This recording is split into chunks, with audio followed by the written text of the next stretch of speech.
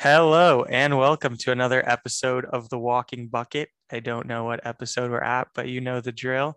I'm here on a big night for the Nets, a big night for Kyrie with a happy Ezra. How you doing, Ezra? I'm doing well. I'd characterize myself as relieved more than happy, although I have some happy feelings inside. Hopefully, the Nets can keep this win streak going, this win streak of one. But I'm glad to be back in another episode of The Walking Bucket.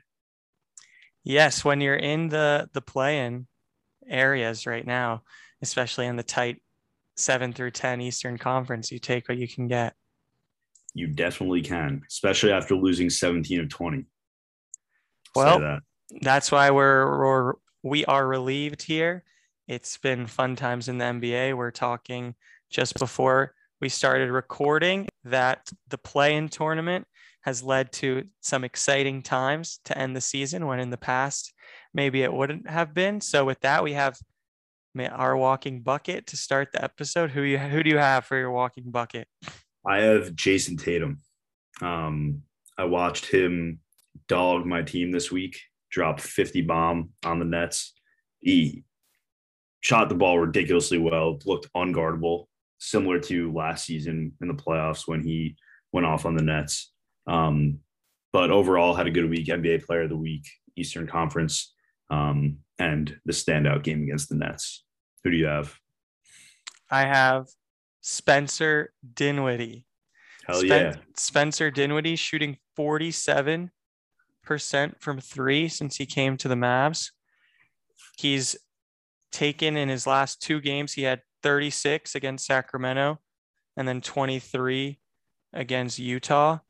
He has only missed two free throws in his last four games, and he took 13 in one game. So he's been 92% from the line, 44% from three, and 49.2% from the field. And he's given us another added punch. He's been able to get to the lane, hitting all kinds of threes from everywhere on the floor. And it's always fun to be wrong. It's good to be pessimistic about trades, your teams, and then when they surprise you, you can be happy. It's nice to have low expectations, and it's good to be wrong. But Spencer has been fun. You've been telling me for years he's fun. So I'm coming around. I'm getting on the Spencer bandwagon. I love that. I love when Spence plays well. He's a likable guy, also, especially when he's on your team. It's amazing what knowing your role can do for a basketball player. I mean, he said in many different ways that he didn't know what his role was in Washington, really didn't fit there, tried to be a leader, didn't work out, kind of got kicked out the door. And now he's balling right away in the small ball on the small ball Mavs. So, I love to see that. He's really honest with the media too, which is cool. He says Mhm. things that I don't really expect many players to say. For instance, they asked if we're looking at the standings, and they always say, like, no, I'm not looking at the standings. It's the next game. And he goes, yes, we really want home court advantage. We'll see what happens. We haven't really gotten to the last 5 to 8 games of the year when teams purposely start losing. So That's great. hopefully That's no great. fines get dished out, but it's really fun. 13.5 points for his career, and he's been way more than that. 21 against the Knicks, and we're playing the Knicks. He averages 21 against the Knicks, so I'm excited that we're playing the Knicks tomorrow. And I think that'll lead us into our first segment of the night, which was spurred by many conversations about what the heck is going on with the Knicks. So we wanted to take a look and see if there have been any other seasons like this in the last 10 years where a team just is really disappointing out of nowhere. Any thoughts before we get going on any teams that stood out? Yeah, well, at first I'll just break down the Knicks from last year to this year, just so everyone has context. Last year, they were basically the surprise of the year. They were 41-31 to shorten 72 game season. Obviously, COVID year, weren't fans in arenas for most of the year, if not all of the year. Um, they were first in defensive opponents' points per game. Their key guy, Julius Randle, was averaging 24, 10, and 6 on 41% from three. So overall, a surprisingly solid year for the Knicks. And they bet on themselves. They spent I think $80 million in cap on role players to refresh the bench and guys around Julius Randle, and just hasn't fully panned out for them at all. I mean, we'll start with Julius Randle. He's not having nearly as good of a year as last year. He's averaging 20, 10, 5, similar stats, but he's shooting 30% from three. So that's 10 percentage points less than last year. And this stat you shared with me last week, he's shooting the worst in the league from outside the paint. So that just goes to show he's taking poor shots, and the leader of the team is not living up to the standards that he was in last year. This year, they're 27-38, and they're 16th in the league in defensive rating. So stark turnaround from last year, especially with a guy like Thibs at the helm. So there's the context for the Knicks and a good spark for our conversation. One of the shocking turnarounds. Well, shocking if you ask Knick fans. For others, it may not be as shocking. Yes, we talked a lot last year about how the Knicks defense was good, and it was Tibbs' defense, but also they had one of the lowest opponent 3-point percentages in the league. I don't have the stats in front of me, but a lot of times there's a big luck factor involved in that. You have to be good to get close to having the lowest 3-point percentage. So they were definitely a good defensive team. However, to be the number one in opponent 3-point percentage, you usually require a bit of luck. So maybe the luck turned, and it's been frustrating. So let's see if there's any more disappointing teams. It'll be really interesting to see where they go from here. And Julius Randle will be in every trade rumor for the next few years now. So right. Who do you want to talk about first for a team of the last 10 years that had a disappointing turnaround? Yeah. So I think I'm going to go with the Nets in 2013, 2014. A lot of excitement around the organization moving to Brooklyn the year before. They made, at the time, a blockbuster trade for Paul Pierce, Kevin Garnett, Jason Terry to match with Joe Johnson, Darren Williams, and Brooke Lopez. They were all the hype for at least Nets fans. They had the 5th highest title odds that year, and they ended up making the playoffs. They beat the Raptors in the first round, Game 7. Paul Pierce had a block on Kyle Lowry, which made me cry a bit, I'll admit. But then they, after sweeping the Heat in the regular season series, lost 4-1 in the second round and never were the same after that. Paul Pierce didn't come back the next year, and they had a losing record, were 6 games under 500, and the entire trade fell apart after that. So I think, at least from my perspective, it was one of the biggest. And at the time, I think the national media, basketball pundits thought the Nets could be decent, especially their odds showed it preseason. But they did not expect them to be 6 games over 500 going to the playoffs and losing to the Heat 4-1 in the second round. So pretty big disappointment and in the spotlight for the Nets that season. Yep, definitely one of the big ones of the last. I think that was the biggest trade for a while. That was talked about all the time, and it was held over Nets fans for a while. And there's a rule because of that trade that you can't trade consecutive first round picks anymore, because it destroyed the Nets' future for a while. But it was on my honorable mentions list only because I think looking back, it's not viewed as poorly as it was in the moment, because we now have more vision or hindsight into, I think KG was kind of cooked at that point. Right. Looking back, yeah, they traded for Paul Pierce and KG and they were good. But if we take the hindsight 2020 view, like KG got injured in Boston and he was really a shell of himself at that point. So it's, the roster is crazy and all the Hall of Famers, but maybe the expectations were unfair a little bit too. Definitely agree. Who do you have? So the one I want to go with is kind of like a 2-year ordeal, and it's the Portland Trail Blazers. So from the year, my computer's loading, but they won 51 games with the last year of LaMarcus Aldridge. Then they won 44 games, and then they went 500 in a 2-year span.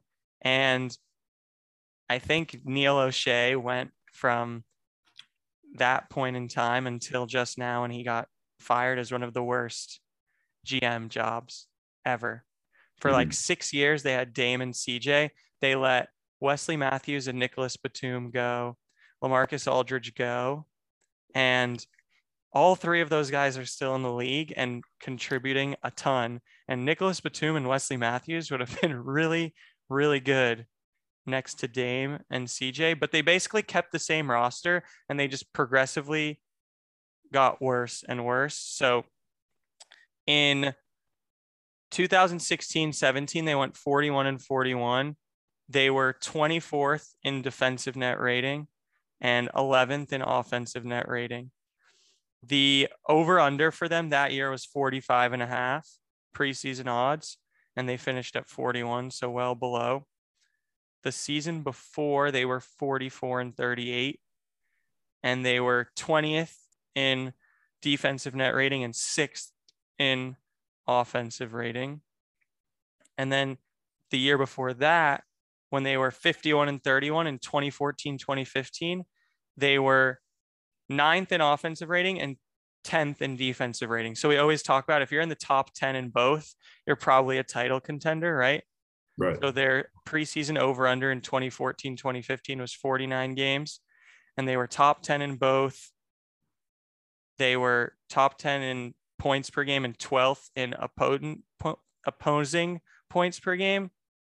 And they lost in the first round that year too. And then they just went down and down and down. And now we're still here with Dame. And just a whole disappointing 5 years that I think started in 2014, 2015, when we had this big idea of, wow, Dame could be like the next big star in the league. Mm-hmm. Definitely. And now his loyalty has essentially become a meme on social media. I mean, it's the same disappointment year after year. They have big wins. The win against the Thunder a few years ago, Paul George and Russell Westbrook, when Dame hit the deep bomb in Game 5. You think that maybe that they have something going for them, but like you said, it's been a consistent struggle to make it deep in the playoffs with the guys they've had. And respect they had to move on at some point, and this year was the year. Dame said he knew it was coming. CJ, I'm sure, knew it was coming, but disappointing run for Dame and CJ. All right, who do you have next? I next have another team that was loaded with superstars and had high expectations. This is also kind of a 3-year run. I have the Lakers, 2012-2013 Lakers. So in 2011, 2012, they made the finals, or Western Conference semis. They were first seed overall, if I'm not mistaken. They had Bynum, Kobe. They still had Pau Gasol and Derek Fisher. So solid year in 2011, 2012. And then they got Dwight Howard and Steve Nash that next year in 2012, 2013. They had the second highest title odds going into the year, which is pretty crazy. And they ended up finishing 7th in the Western Conference. In the playoffs, they played the second seed Spurs and got swept. So if you remember Sports Illustrated at the beginning of the year with Nash, Dwight, Kobe, it looked scary for the rest of the league, but it ended up being a complete botch, and Dwight ended up leaving the next year. So I think that was one of the biggest surprises. And then the year after that, in 13-14, they didn't make the playoffs and had a significant losing record. I think Kobe got hurt that year, if I'm not mistaken, but they still had Pau Gasol, Steve Nash, and Kobe. So quite the turnaround from being first seed in the West to not making the playoffs in 2 years. Yep, I had them on my list too. and it's a theme with the Lakers. So It we is. had the Karl Malone joining the Lakers with Shaq and Kobe in the end of their run. And when it was disappointing, they were the lock to win the finals. Then we had this team all over Sports Illustrated. I had them on my list too. And then we have this year. Indeed, we do. It's all full circle. It's the Lakers' go-to move, though. Let's get the stars. We're in LA, glitz and glamour. But it's crazy how I think we will continue to see a Sports Illustrated cover over and over again. We will. So I have one left on my list, and I will go with the 2011-2012 Dallas Mavericks. So this was fresh off the 2011 NBA Finals championship run. Mavs were 57-25 that year. Won the title, obviously. Beat the Blazers, beat Kobe, beat the Thunder with Harden and Durant and Westbrook, and then beat the Heat with the first year of LeBron, Wade, and Bosh. And then we were the 7th seed the next year. We were 36-30 in a lockout year, and we lost in the first round. And I believe until recently, for the longest time, the Mavs were the worst defending champion team. So the worst team the season after they won the title in NBA history, like one of the worst. And it started immediately after. We let a bunch of guys go. Jason Kidd got old. Sean Marion got old. Dirk was still good, but it was just a steep decline, and we still haven't won a first round playoff series since. That's pretty crazy. Well, here's to hoping this year's the first one. I know, for real.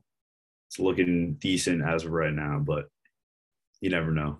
Never know. I still have low expectations. It's been good for me to have low expectations. Yeah, that's what you said at the beginning. Don't change it. I think we're gonna win a playoff series, though. I'm fairly confident. Who would you be playing right now in the first round? Playoff started. Utah, and we would be the 5 and they would be the 4 by a half game. Likely will change. We have one game left against them too. I was just saying earlier, I think the standings will change significantly. They do over the course of 17 games. I mean, you look at the Eastern Conference 17 games ago, and the Nets were 3 seed, I'm pretty sure. So a lot can change. Obviously, there's hopefully not something drastic with injuries that happens to shake up standings like we saw past 20, 30 games, but you never know what can happen. Teams can get hot and start losing. You never know. Definitely. So the teams above the Mavs, for instance, so Utah has the 7th hardest schedule in the NBA. Denver's right behind the Mavs, and they have the 8th hardest schedule in the NBA.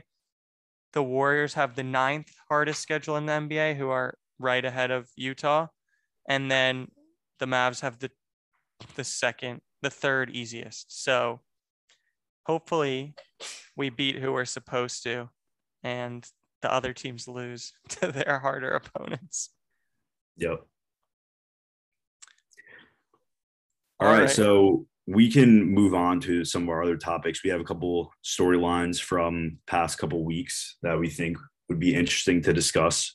First one's one of our favorites, one of our favorite, at least discussion points in the NBA, maybe definitely not one of our favorite players, Deandre Jordan. He recently signed with the 76ers after being bought out by the Lakers.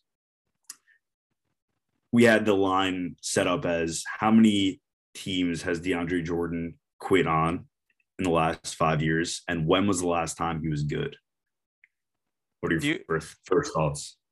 I think that in looking at his career breakdown, he quit on the Mavs once before already. He quit on the Mavs twice. So he quit on the Mavs when he said he was going to sign with them, and then he didn't. And then in Dallas in 2018, 2019, he had no interest in being on our team. You could clearly you could clearly see he wasn't really trying. He was annoyed when Luka was getting rebounds in his rookie year. If he wasn't getting a block, or he wasn't getting a dunk, or he wasn't getting a rebound, it was walking up and down the court. He was stuck in quicksand. So there's one for sure. I think he probably quit on the Clippers at the end too, when they had their issues with Blake and Chris Paul. And then he went to the Knicks and he only played 19 games that year. So I can't imagine that he was fully healthy. But then we get to Brooklyn in 2019, 2020. So that's where you come in. Do you think he quit on Brooklyn then? Hard to tell if he quit. I think he was just bad, to be quite honest. Lazy, played drop coverage on every pick and roll possible, maybe by design, but quite ineffective. And he would poach buckets from James Harden after that trade. But before the trade, he struggled even more because he didn't have a guy to toss him the lob. So I think Harden helped him a little bit, but I think he just was not good anymore. So it may have seemed like he quit, but I think he just was not good. We ended up dumping him for 4 second rounders to the Pistons so that he could be bought out, which honestly worth it from the Nets perspective, looking back on it. Some would argue against it, but saved some money and got rid of him. But I think the Nets decided he was not good enough for the team anymore rather than him quitting. But maybe his ineffectiveness, he lost some playing time to Jared Allen and Nick Claxton early on. So that may have had something to do with it. Definitely not an effective player in Brooklyn, though. He definitely has a lot of friends in the league that he has somehow convinced that he's still good. I think once he left Dallas and came back and went to Brooklyn, we transitioned from did he quit to how many people still, for some reason, have convinced themselves that he's good. Or he's going to be a presence inside. The Lakers were like, he's going to be like our JaVale McGee, Dwight Howard 1-2 punch. And that didn't work out. And I think Philly has convinced themselves that he will be helpful. On a Lakers podcast before this year, there's always a famous quote that goes around Nets Twitter. I don't know if it makes its way around other NBA Twitter, but this Lakers podcaster says the Lakers will be perfect, or the Deandre Jordan will be perfect for the Lakers system. The Nets just didn't use him right on the defensive end. His length and athletic ability will be perfect for the Lakers. So I think that perception is people watch highlights of his Clipper days and catching lobs from James Harden. And they think, wow, he's a solid big guy that could play a backup role. Unfortunately, highlights don't tell the whole story. It's very interesting because when you were describing that Lakers podcast, my mind shifted from DeAndre Jordan to Josh Richardson.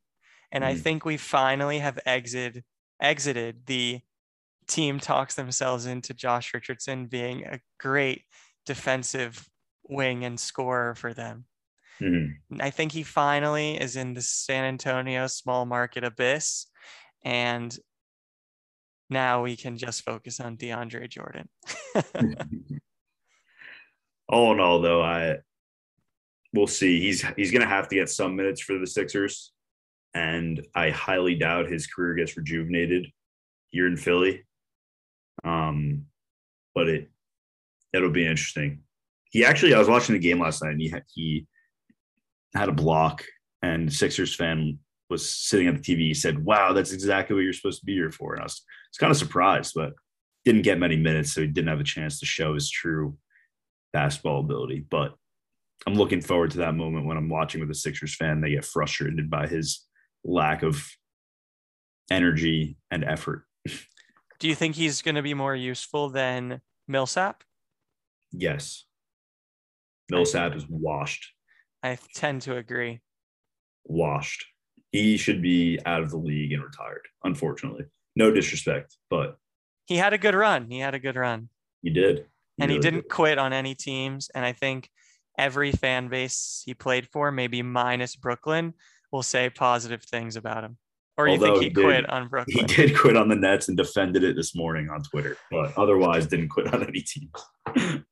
He was a trooper in Atlanta and Denver. And I think those fan bases probably like him.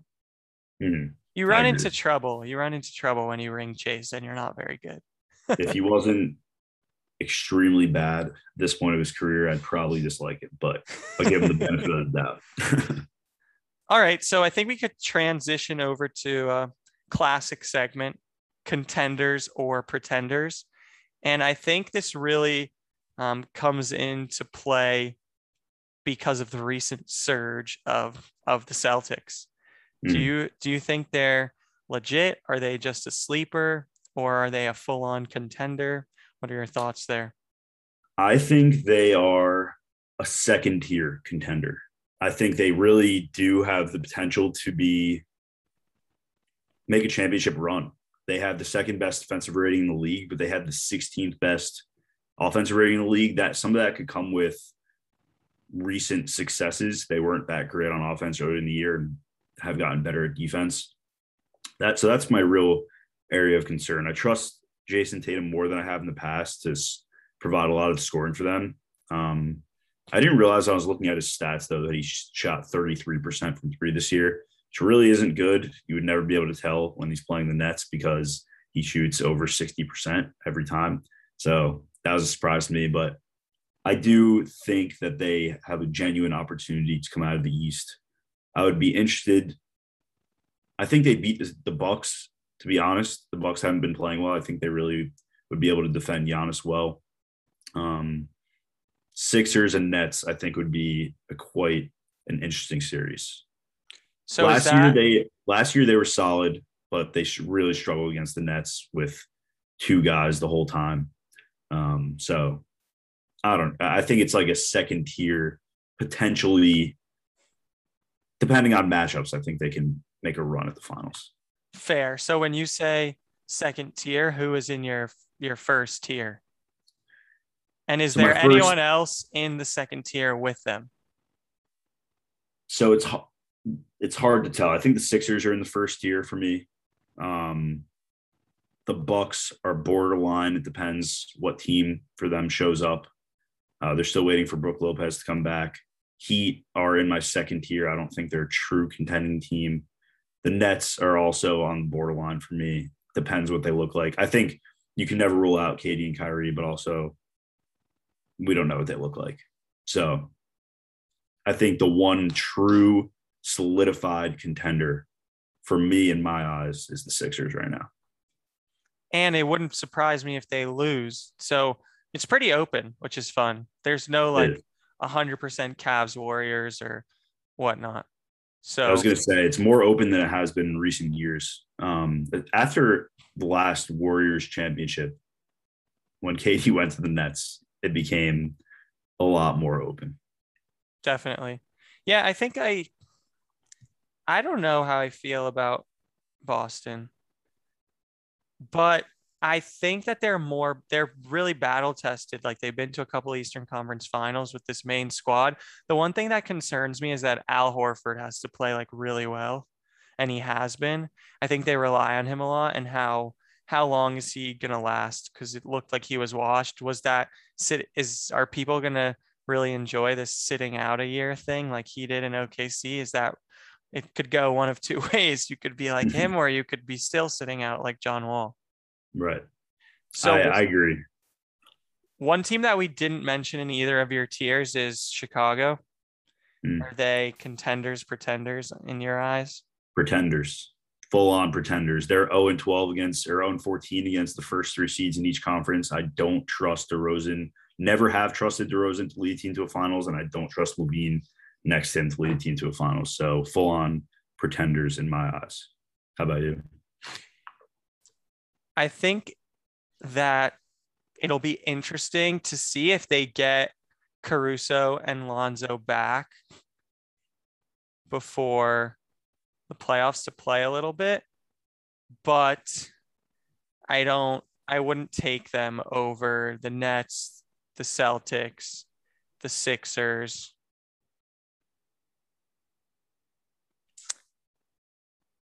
I won't take them over the Bucks, but it wouldn't surprise me if they beat the Bucks or the Heat. But they've been really bad recently on it wouldn't surprise me. I think they're in the bottom end of the tier below. The second tier. Yeah, but they're still in the mix, but I don't think they have a legitimate chance. What's the deal with Lonzo? I have no idea. Okay. I should have checked, but I don't know. I don't really know. I was really excited to watch a lot of them at the beginning of the year. And since those guys got hurt, I didn't watch them as much. All right, let's go to the West quickly. What are your thoughts on Denver? Do you think they're sleepers legitimately, or we have no idea? Well, I don't think you can ever count an MVP out.